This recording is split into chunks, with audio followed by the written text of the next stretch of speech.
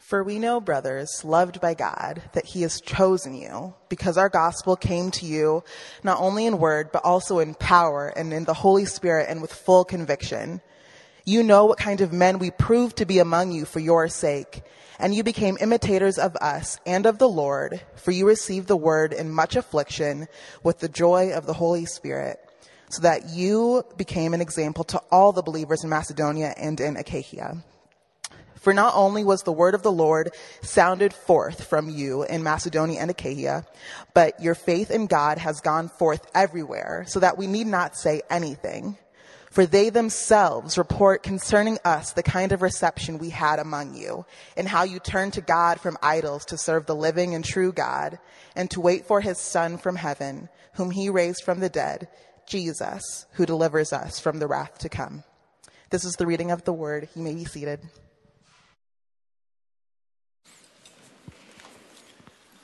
Well, good evening. Welcome to Grace Community Church downtown. I'm Pastor Brooks. I will be bringing you the message. This is week number 3 in our series in Paul's letter to the church in Thessalonica.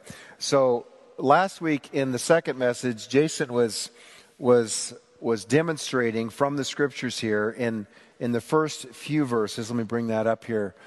So here's what we covered last week. Paul says, we give thanks to God always for all of you, constantly mentioning you in our prayers, remembering before our God and Father your work of faith, labor of love, and steadfastness of hope in our Lord Jesus Christ. So what Paul is showing us here is like Timothy has come to the church in Thessalonica, and he's brought back this report to Paul, and he's seeing the evidence of faith. Because you recall that Timothy, or brother Paul, was concerned, this new group of Christians, they're heavily persecuted, and he's very concerned about how they're doing. So he brings this report back. They have works of faith, they have labor of love, and steadfastness of hope in our Lord Jesus Christ. And then verse 4, for we know, brothers, loved by God, that he has chosen you, because our gospel came to you not only in word, but also in power and in the Holy Spirit with full conviction. With full conviction. So the fruit of the gospel, the works of faith, the labor of love, and the steadfastness in hope is a result of having received the gospel in power. So the gospel came not only in word, but also in power with the Holy Spirit and full conviction. So, here's a question for us. If the gospel is powerful, and it is, Paul states in Romans chapter 1, verse 16, I'm not ashamed of the gospel, because the gospel is the power of God for the salvation of all who believe. So the gospel is powerful. It came to the Thessalonians in power, in the Holy Spirit with full conviction. So if the gospel is so powerful, why don't more people embrace it? Now, we have a small group because it's the Super Bowl tonight, and the rest of the idolaters are away worshiping idols. So we understand that, but it's presumptuous to believe that anybody and everybody that comes to a church service on a Sunday morning or a Sunday evening is in fact a Christ follower. There may be some of you who are checking this out for the first time, and this is a good place, this is a safe place for you to wrestle, to doubt, to have questions about belief. So not all of you are here, but worshiping Christ. So the question is, why, if it's so powerful, why don't more people embrace it? And for those who do believe, why do those who do believe live as if they don't? So little crowd participation here. How many of you recognize there are times in your life when you don't bear the fruit of the gospel? It doesn't come forth in power. Anybody besides me? Okay, so this is a common scenario. So whether it's you, whether it's me, whether it's your kids, whether it's your brothers, sisters in Christ, it's a common scenario for those who do believe the gospel not to experience the power of said gospel, right? So the question is, why is this true? Why is this true? The answer is idolatry. The answer is idolatry. Now, think this through. This is a weird statement for someone to make in February of 2020. I mean, Paul writes to this church over 2,000 years ago. And we live in a very scientific age, a very modern age. And when we hear the word idolatry, we think of ancient paganism, superstitious people, people that are uneducated. But I would contend with you tonight to reconsider that. You may not have little golden calves and dancing around them in your living rooms and so forth. You may not have little Hindu idols and so forth. But understand that idolatry is a very modern thing. It's a very ancient thing. It's a very sophisticated thing. All people are subject to idolatry, including myself. So idolatry is very, very rampant. Case in point. Jason Blackley, who is one of the campus pastors here at Old Brick, is currently, as we speak, in Kansas City, worshiping his idol.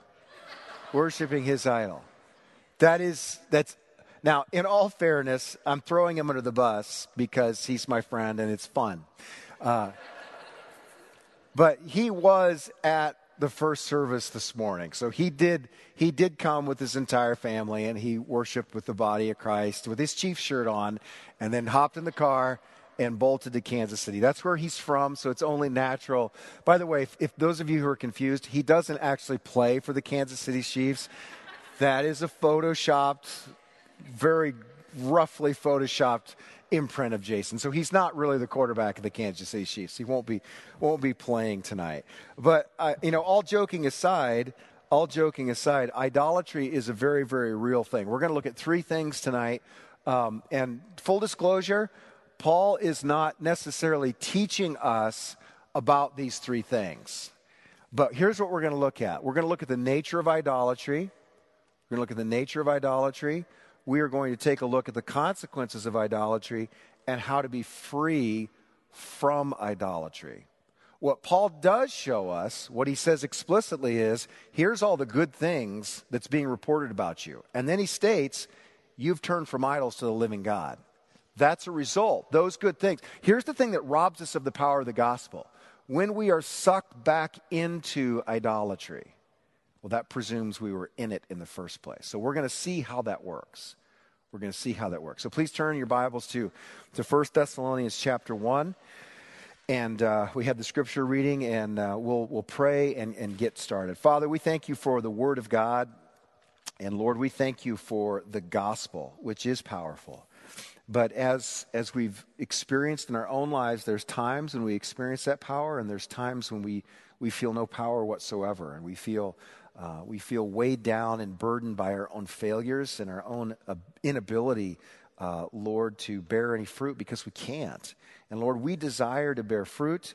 We desire to experience the power of the gospel, all that you have for us. And so, Father, we're asking you to show us the truth here in the scriptures so that we might be set free, that we might live to glorify you. May Christ be exalted. In Jesus' name we pray. Amen. Okay, so let's take a look at the text here. What we have in verses 5 through 7, Paul says, because our gospel came to you not only in word, but also in power in the Holy Spirit and with full conviction. So it's come in power. You know what kind of men we proved to be among you for your sake. And you became imitators of us. You became imitators of us and the Lord. For you received the word with much affliction. So we'll stop right there. So Paul's already stated, we looked at this last week, there are three things that he's seen. Timothy has seen, that's been reported.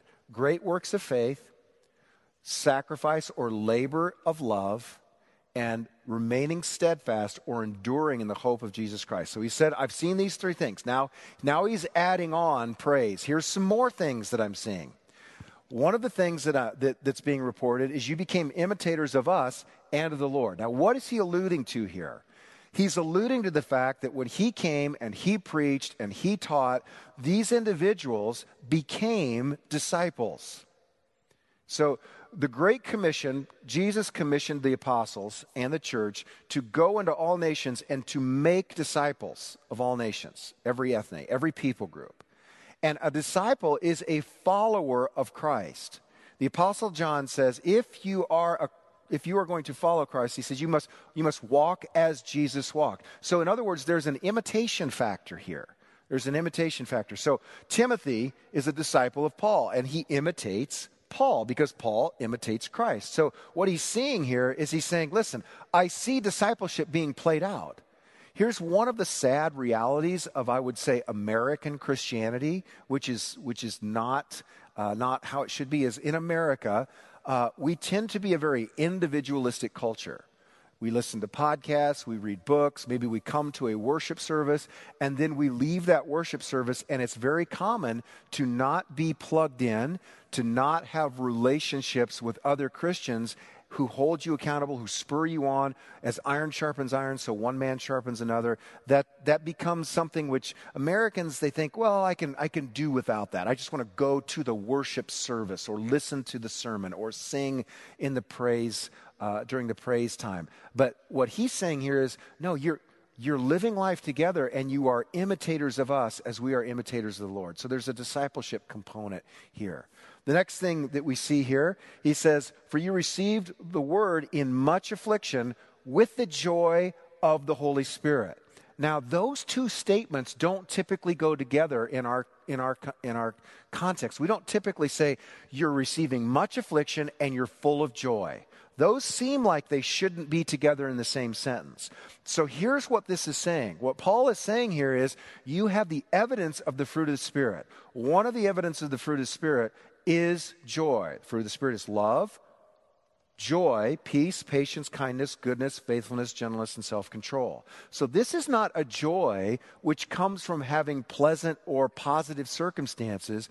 This is a fruit of the Spirit. So Jesus comes to his disciples, and he disciples them for 3 years, and he's preparing them. He's preparing them for his death, his burial, and his resurrection in John chapter 13 through 17.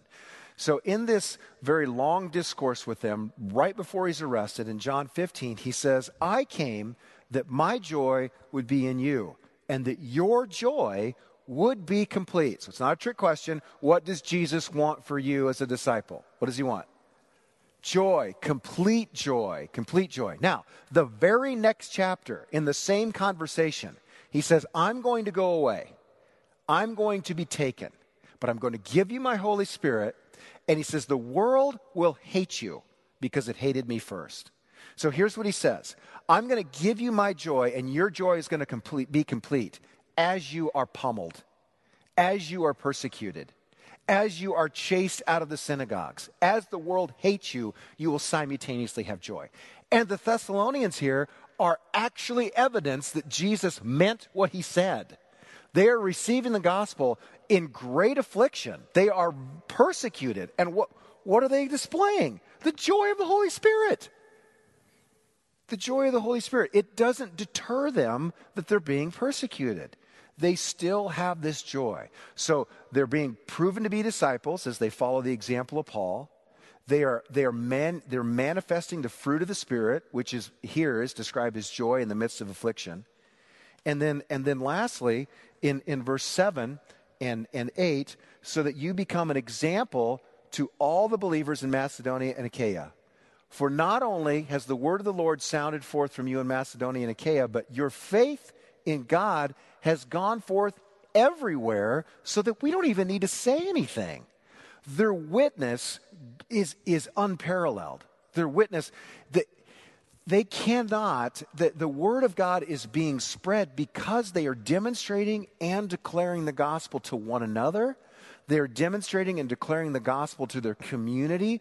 And in the region, it's just being reported. Have you heard about these Thessalonians? These individuals who are now following the way, this Jewish rabbi, Jesus, who they said rose from the dead. They stand fast under persecution. They have this joy about them. It's being reported everywhere. So here's what Paul's just done in these first 7 to 8 verses. He said, listen, I've heard this report. You guys are blowing the lid off of your community. The gospel has arrived, and it's arrived with power. With power. So, if we received a letter from Paul, would it read like verses 2 through 8? Or would it read like Revelation chapter 3? We look more a little bit like the church in Laodicea. A little bit apathetic, a little bit lukewarm. We're very affluent. I don't know. But I do believe that as you and I have testified, there seems to be a consistent lack, or the power of the gospel doesn't seem to be on display as maybe the Thessalonians. It's on display there. Why? Let's take a look at the next verse. For they themselves report concerning us the kind of reception we had among you. So they received Paul, they received Timothy, they received Titus, they received the whole group that had come in there. And then it says, and how you turned to God from idols to serve the living and the true God and to wait for his Son from heaven, whom he raised from the dead, Jesus, who delivers us from the wrath to come. Okay, now let's stop just for a second here. Here's what Paul's done. Earlier in the chapter, in verses 4 and 5, he said the gospel came to you not only in words, but in power. And then he bookends it at the end of the chapter, and he says, you turned from idols to the true and the living God. Those two bookends are different ways of saying the same thing. The gospel came in power. How do I know that? Because you turned from idols to the true and living God. Now, here's where we get lost. We get lost because we don't consider ourselves a culture steeped in idolatry. I mean, we just don't. That's not how we think.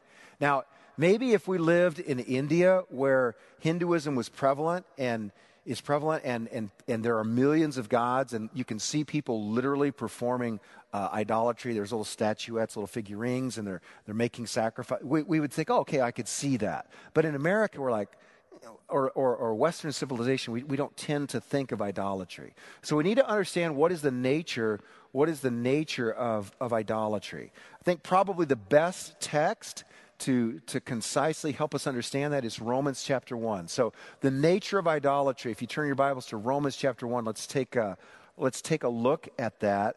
Romans chapter 1, verses 21 through 25. Paul says, for although they knew God, they did not honor him as God or give thanks to him, but they became futile in their thinking, and their foolish hearts were darkened. Claiming to be wise, they became fools and exchanged the glory, catch this, they exchanged the glory of the immortal God for images resembling mortal man and birds and animals and creeping things. Okay, we'll stop right there just for a second. Here's the basic essence of idolatry. The essence of idolatry is a glory exchange. A glory exchange. So glory, it means the majesty, the beauty, the excellency of Christ, of God. And in the Old Testament, when you see the word glory, it has a connotation. It means weightiness, heaviness. So when you ascribe glory to something, what we're saying is this matters. So the more the glory, the more it matters. The heavier, the weightier it is. That makes sense? So here's what's happened. What Paul's saying is that mankind everywhere, this is not relegated to the ancient past, this is true of our time, has exchanged the glory of that which matters most, which is the infinite creator of the universe. We've exchanged that which truly matters for things which are at best derivative or secondary of importance. It's a glory exchange. So instead of ascribing worth and majesty and glory to God, we look to other things and we ascribe worth and majesty and glory to them. It's a glory exchange. Make sense? Exchanging glory. Let's keep going. Let's take a look at what Paul says next here. He says, therefore God gave them up to the lusts of their hearts, to impurity, to the dishonoring of their bodies among themselves, because they exchanged the truth about God for a lie and worshiped and served the creature rather than the Creator, who is blessed forever. Now, the origin of sinful behavior is due directly to the exchange of glory. In other words, there is no sinful behavior without, first of all, engaging in idolatry. It's the sin beneath the sin. It's what gives root to every stupid thing I've ever done, or every clever thing I've ever done, which I did in secret. Any sinful act, thought, attitude, or behavior is essentially a byproduct, a fruit of having exchanged the glory of God for something else. That's the essence of idolatry. Now let's take a look at, so when Paul is writing to the church in Thessalonica, they have a specific cultural understanding of idolatry. So here's how they would have understood you have turned from idols. They would have names for their idols. There was an idol or a god for every facet of ancient life. Now these are the Latin or Roman names for the Greek gods. So Jupiter is Zeus, and Venus is Aphrodite. So they have different names, but they're the same thing. So we have Jupiter, the god and protector of the state. God and protector of the state. You have Mercury, the god of financial gain. You have Mars, the god of war. Ceres, the goddess of agriculture, grain, and the love of a mother has for a child. You have Bacchus, the god of wine production, or the party god. That's the Iowa City's god. So then you have Venus, the goddess of sexual pleasure and love. So if you were living in that day and age, and let's say that you were a merchant, which of those gods would be the chief god that you would offer sacrifices to? Okay, probably Mercury. Now, if you were a sailor and you owned a vessel and you transported goods, so you were a merchant, but you also had a shipping company that took goods across the Mediterranean Sea, you would probably also make sacrifices to another god that's not listed there, Poseidon, the god of the sea. So you make these sacrifices to appease these gods because those gods, through whatever they control, you hope that they will enrich or enhance your life. That's the nature of idolatry. You make sacrifices to these said gods because you hope to get something from them. It's not complicated. Make sense? Now you look at that and you say, yeah, that's so superstitious and that's so anti-scientific and it's so ancient and it's just uneducated people, and we don't really do that anymore. Actually, the only thing that's different from then and now is we've cut out the middleman. We don't need to go to Jupiter. We will just make the state our God. Look at those and think about our own culture and where people derive their hope and their identity. Now we're starting to see the modern components, actually the substance of idolatry. You don't need a little figurine or statue. You don't have to name it. You just have to have your hope placed in any one of these things. So you have the state. These are individuals who are looking to, just look at the absolute, sometimes borderline lunacy that people have towards politics and their hope. I turned my phone off.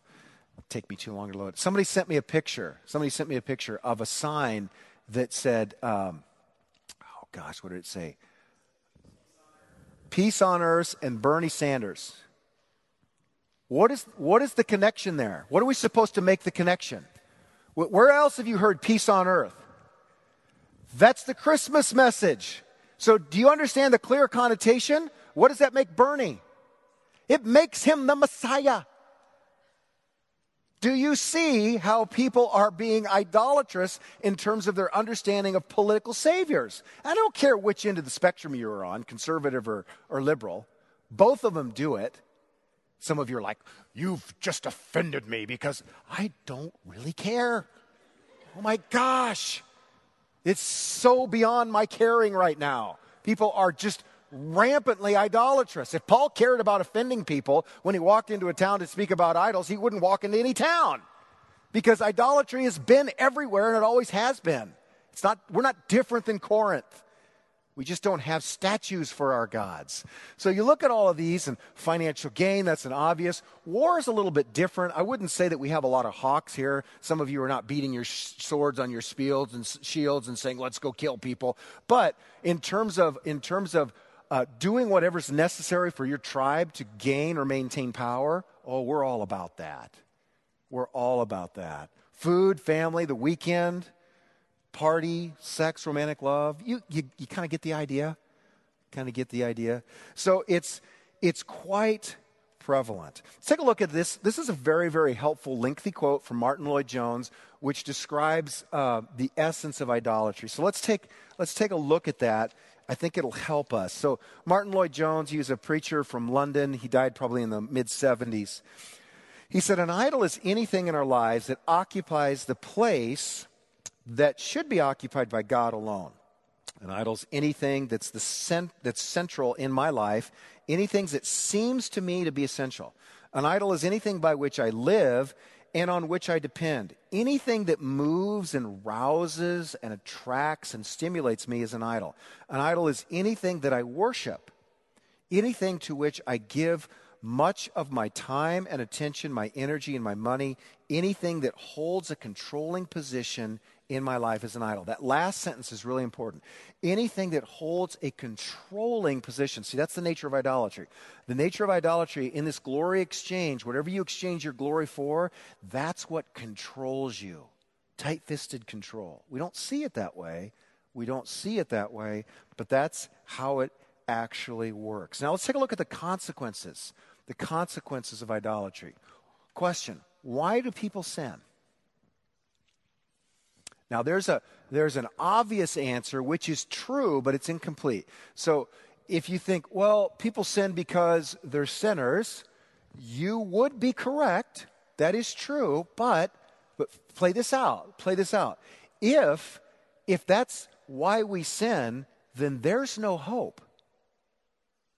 There's no hope. So for the addict, for the person who's addicted to all forms of sexual deviancy, for the person who's addicted to alcohol, for the person who is materialistic and it's ruined their family, if the reason we sin is just because we're by nature and choice sinners, then there's no hope. So it's not untrue that we sin because we're sinners, but if you are in Christ, Jesus says that you have been set free. You have been set free. Paul says that if anyone is in Christ, he is dead to sin and he is free from the control of sin. Paul says in Galatians chapter 5, you have been set free in Christ for freedom's sake. So there's a sense in which, yes, we struggle with sin. We're not ever going to be perfect until we're reunited with Christ in glory, but there's a sense in which we can walk in freedom. So it's not quite enough to simply say, oh, we're sinners, therefore we sin. Now, I'm talking about why are we controlled by sin? The reason we're controlled by sin is because we struggle with idols, even today. Now, let's take a look at how this works. Let's see. Yeah, Paul explains it this way in Galatians chapter 4. Galatians 4, formerly when you did not know God, you were, what's that word? You were enslaved, controlled, dominated. You were enslaved to those that were by nature not God's. What he's referring to? Idols. He's talking about idolatry. But now that you have come to know God, or rather to be known by God, how can you turn back again to the weak and worthless elementary principles of the world, whose slaves you want to be once more? You observe days and months and seasons and years. Okay, what he's doing here is he's saying, listen, you've been set free from all that stuff. Why are you going back? Now, what does that imply? It implies that those who have been set free can be ensnared to the influence of idols. It's easy to get tripped up into. It's easy to be tripped up into. Here's the thing. You and I never sin without first committing idolatry. You have never had a sinful act that wasn't first preceded by a violation of the commandment not to worship other gods. Now, I'm not saying that you named said gods. Didn't say you bowed to Venus or Poseidon or anything like that. But when you elevated something which was of the created order or some principle, when you elevated financial gain or the approval of others or the desire to be loved by other people, when you elevate that to ultimate status, you made that your God, and then you sinned. Always. There's never an exception to that rule. I challenge you to find a sin that you've ever done that wasn't first preceded by idolatry. It's not possible. It's not possible. So that's just human nature. So the reality is we give control to whatever we worship. Whatever we worship, whatever's most important to us, we give control to that. That becomes the object of our affection, the object of our worship, and then it begins to control us. And that's where sin comes from. And when we are in sin, we simultaneously cannot have joy. They're mutually exclusive. So let's look at some examples. How many of you have told a white or a black lie in the last year? Okay. Probably most of you. Those of you didn't raise your hands, you're just dirty liars. So, or you're unaware. No, I don't know. Maybe you haven't. Maybe you haven't. You're a very rare individual. So here's a question. Why? Why did you tell? Think of the time you bent the truth, you didn't share all of the truth, or you just flat out bold-faced lied. Why? What was the motive? What were you trying to gain? Or keep from losing? What was that? So let's think about this. Here's an example. Let's say that you work in sales. You work in sales, and your clientele, you're selling widgets, and the person that you want to sell these widgets to says, can you get me X number of widgets by the first of the month next month? And you know that your production team and your shipping team probably won't be able to make that order. But you tell them, I can do it. But you're lying. You know that you can't do it. You know that you'll be close, but you'll probably be off 3 or 4 days, maybe a week. But you tell them this lie. Why? What's the motivating factor? Money. Could be. So in many cases, people will massage the truth or just flat out lie so that they can gain, they want to make their quota, they want to make their numbers so they can get, they can receive their commission, right? But that might not be the only reason. You might not be driven by money. There's another reason why we would lie to someone in that context. We might lie to someone in that context because what we value more than money is the approval of people. We want them to like us. How many of you tend to be that way? You want to please people. So someone says, can you get me these things by? And you're thinking, probably not, but you say yes. Why do we say yes? It might not have anything to do with money. It might have everything to do with, I just want you to like me before I leave. And if I tell you no, then that will affect our relationship. This is super common among Christians that like to be nice. How many of you have had a conversation with someone that you care about, and you feel like you should tell them something which is going to be hard to hear, and you tell them the opposite, or you just won't tell them the truth at all? Has anybody ever done that? I do that all the time. I'm a coward. I'm an absolute coward. And some of you are like, wait a minute, you tell people offensive things all the time. In fact, you get off on offending us. That's only because I'm speaking to a large group of people and no one in particular. When I'm speaking to an individual, I'm more likely to be reluctant to be totally honest if I think that honesty is going to cause you not to like me. That's idolatry. It's full-blown idolatry. So that's just one example. I've shared with you that I used to have an issue with anger. Like 5 minutes ago. It's so past tense. No, I have lots of issues. I have lots of idolatry issues. So Friday night, I went to Carver to the wrestling meet, Iowa versus Penn State. This is a big marquee event. We hadn't beaten Penn State in 10 years. They've won 8 of the last 9 NCAA titles. So we've had a drought. And so this is a big meet. And we're favored. We're rated number 1. Iowa's rated number 1. Penn State is rated number 2. So Stacy and I, we got tickets. It's been sold out since December. So this is standing room only. It's sold out. Big marquee matchups. Now, I'm texting a friend of mine. We're texting back and forth. It's Friday afternoon. His son-in-law wrestles for Iowa. He wrestles 165, and he is rated number 2, and he's wrestling the defending national champ, who's rated number 1. So this is a marquee matchup. And now my friend, he's a very, very strong believer, and he's like, hey, we can't make it to the meet. We're going to be watching it from home. We're praying for Alex. That's their son-in-law.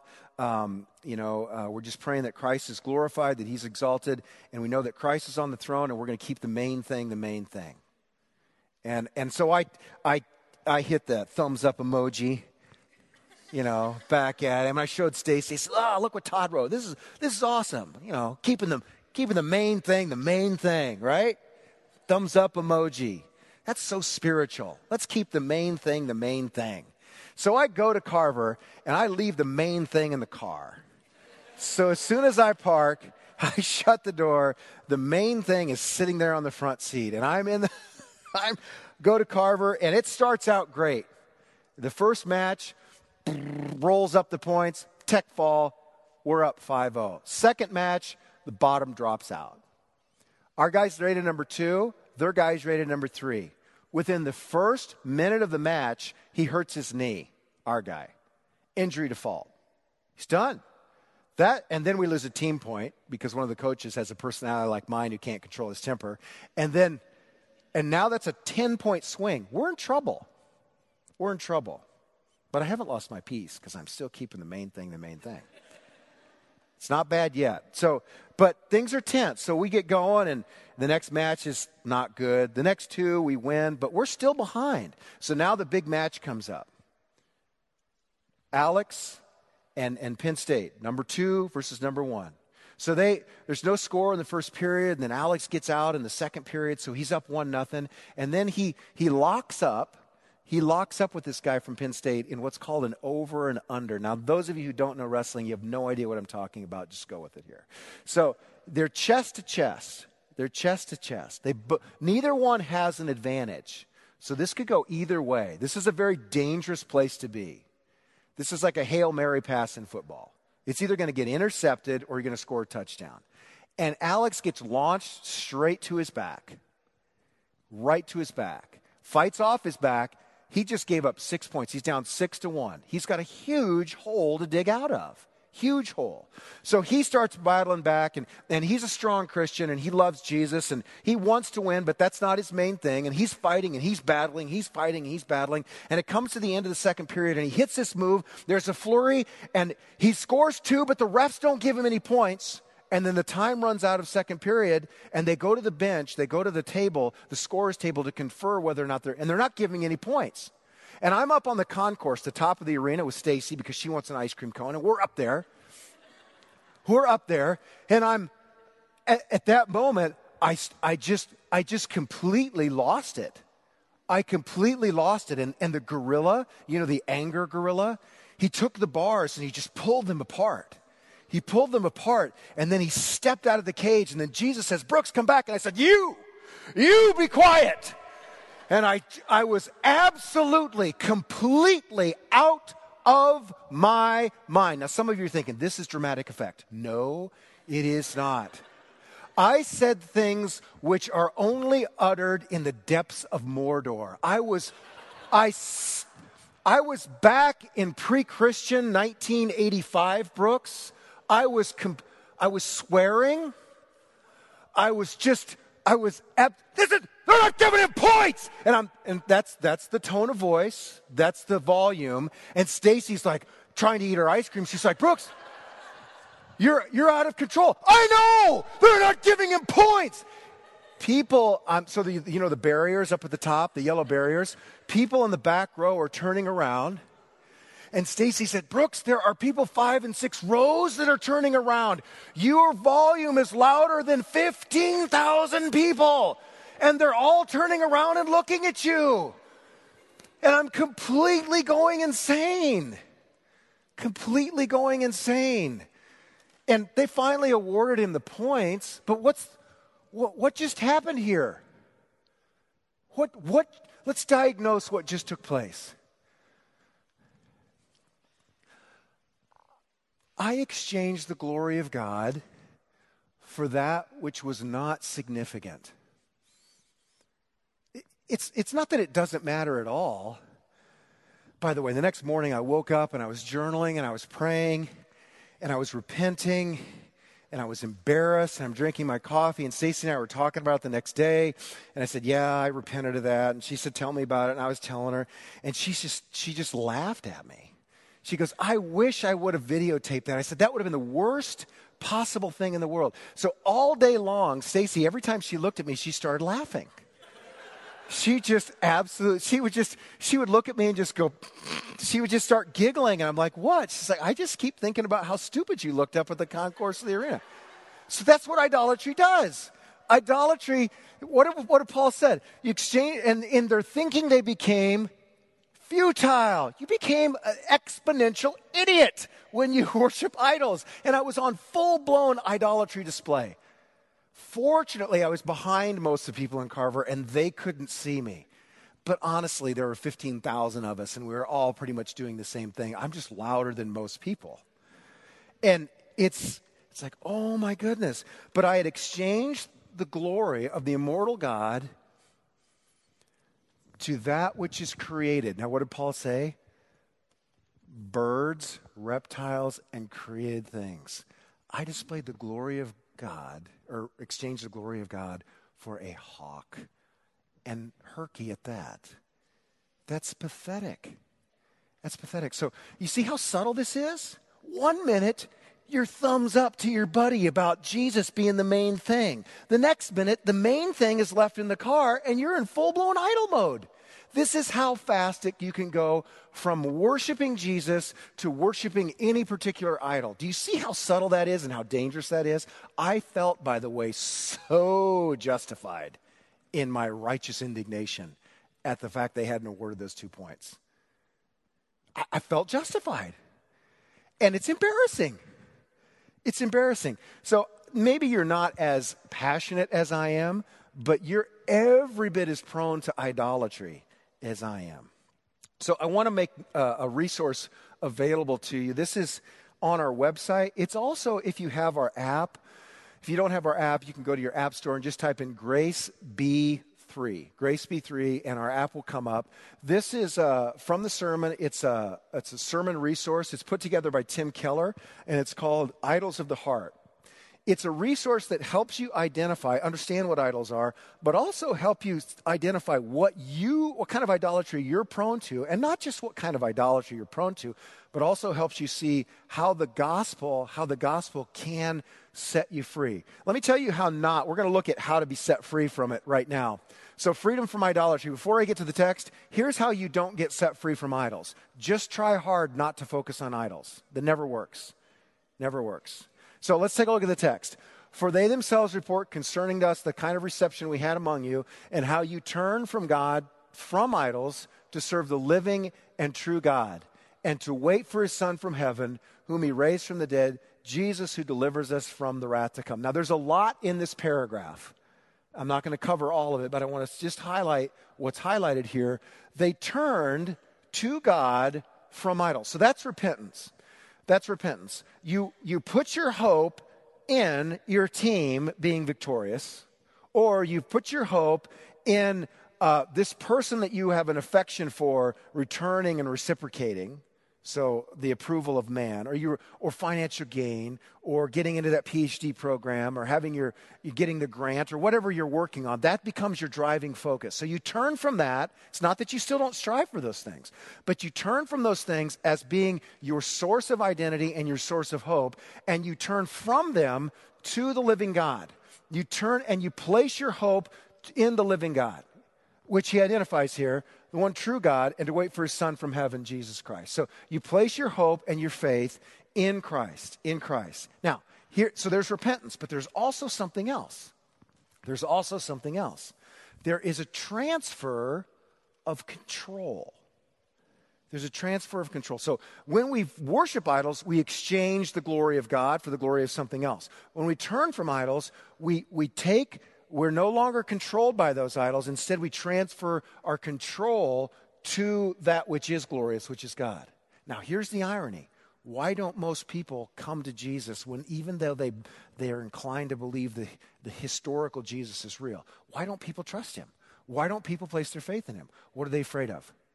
They're afraid of losing control. You see the irony there? The irony is that people don't want to turn from idols because they're afraid that God will control them. All the while, they're being controlled by their idols. They're already enslaved. They're already enslaved. The song that you sang just a little bit ago, The Joy, one of the verses is, there's freedom, though you have captured me. Do you see the irony there? When you turn from idols, you're enslaved to those idols, but you think you're free. Oh, you think you're free, but you are completely enslaved to these idols. And then the reason that idolaters don't turn to Jesus is because they think by turning to Jesus, they'll be controlled and they'll lose their freedom. It's the opposite. Paul says it is for freedom's sake that you have been set free. Therefore, don't be subjected to a yoke of bondage anymore. It's the exact opposite. Now, I get why people think that. They think that if I willingly give control to Jesus, then I won't be able to run my life. You're completely right. But are you free now as you try to run your life? No, you're still bowing to idols. They still control us. So, and here's the thing. The way idolatry works is it demands a sacrifice. It demands a sacrifice. So you give of yourself. You're willing to sacrifice in the hopes that your idol will deliver for you. But here's the dirty little secret that the idol never tells you. The idol tells you that your sacrifice is going to be much greater than you think it is. And the reward will never, ever satisfy.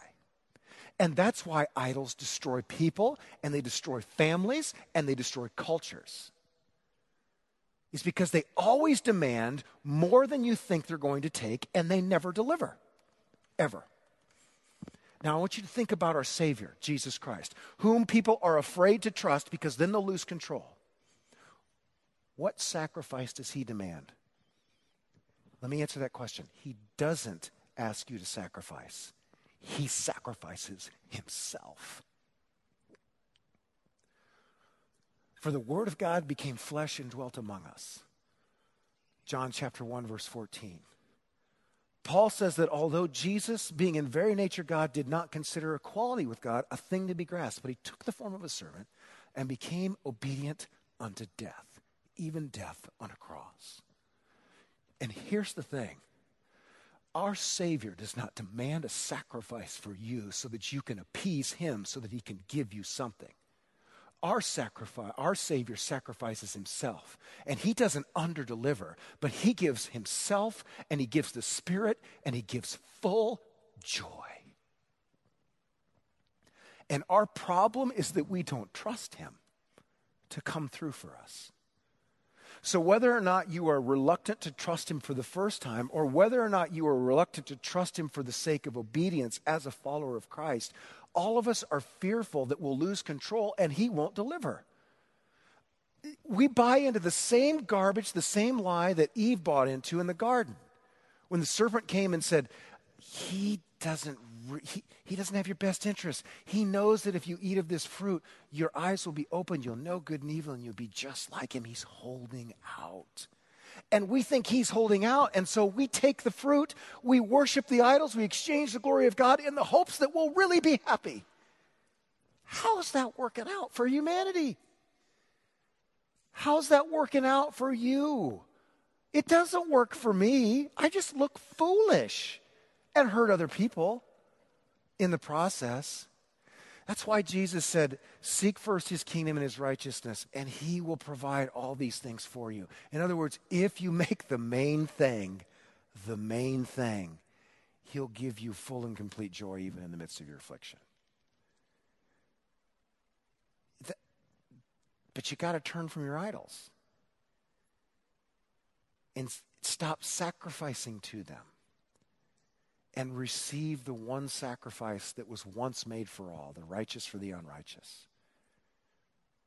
Receive the grace of God in the person of Jesus Christ, who is eminently glorious and eminently worthy of our worship. Let's pray. Father, thank you for your grace. Thank you that in your patience, you give grace to people who don't ask for it and who are unworthy of it and are full-blown idolaters. Thank you, Lord, that your Holy Spirit has opened our eyes to the reality of idols so that we can't be deceived by them. Lord, we thank you for your grace. I pray, Lord, that you would help us to trust you. There's so many of us who we know intellectually what idols are, and we still keep bowing down to them. Lord, forgive us and give us grace. And for those who have not yet trusted you, I pray, Lord, that your grace would lead them into a relationship with you, and they would receive that gospel with power, with full conviction of the Holy Spirit and assurance of their faith. Lord, do this for your glory and for your honor. In Jesus' name, amen.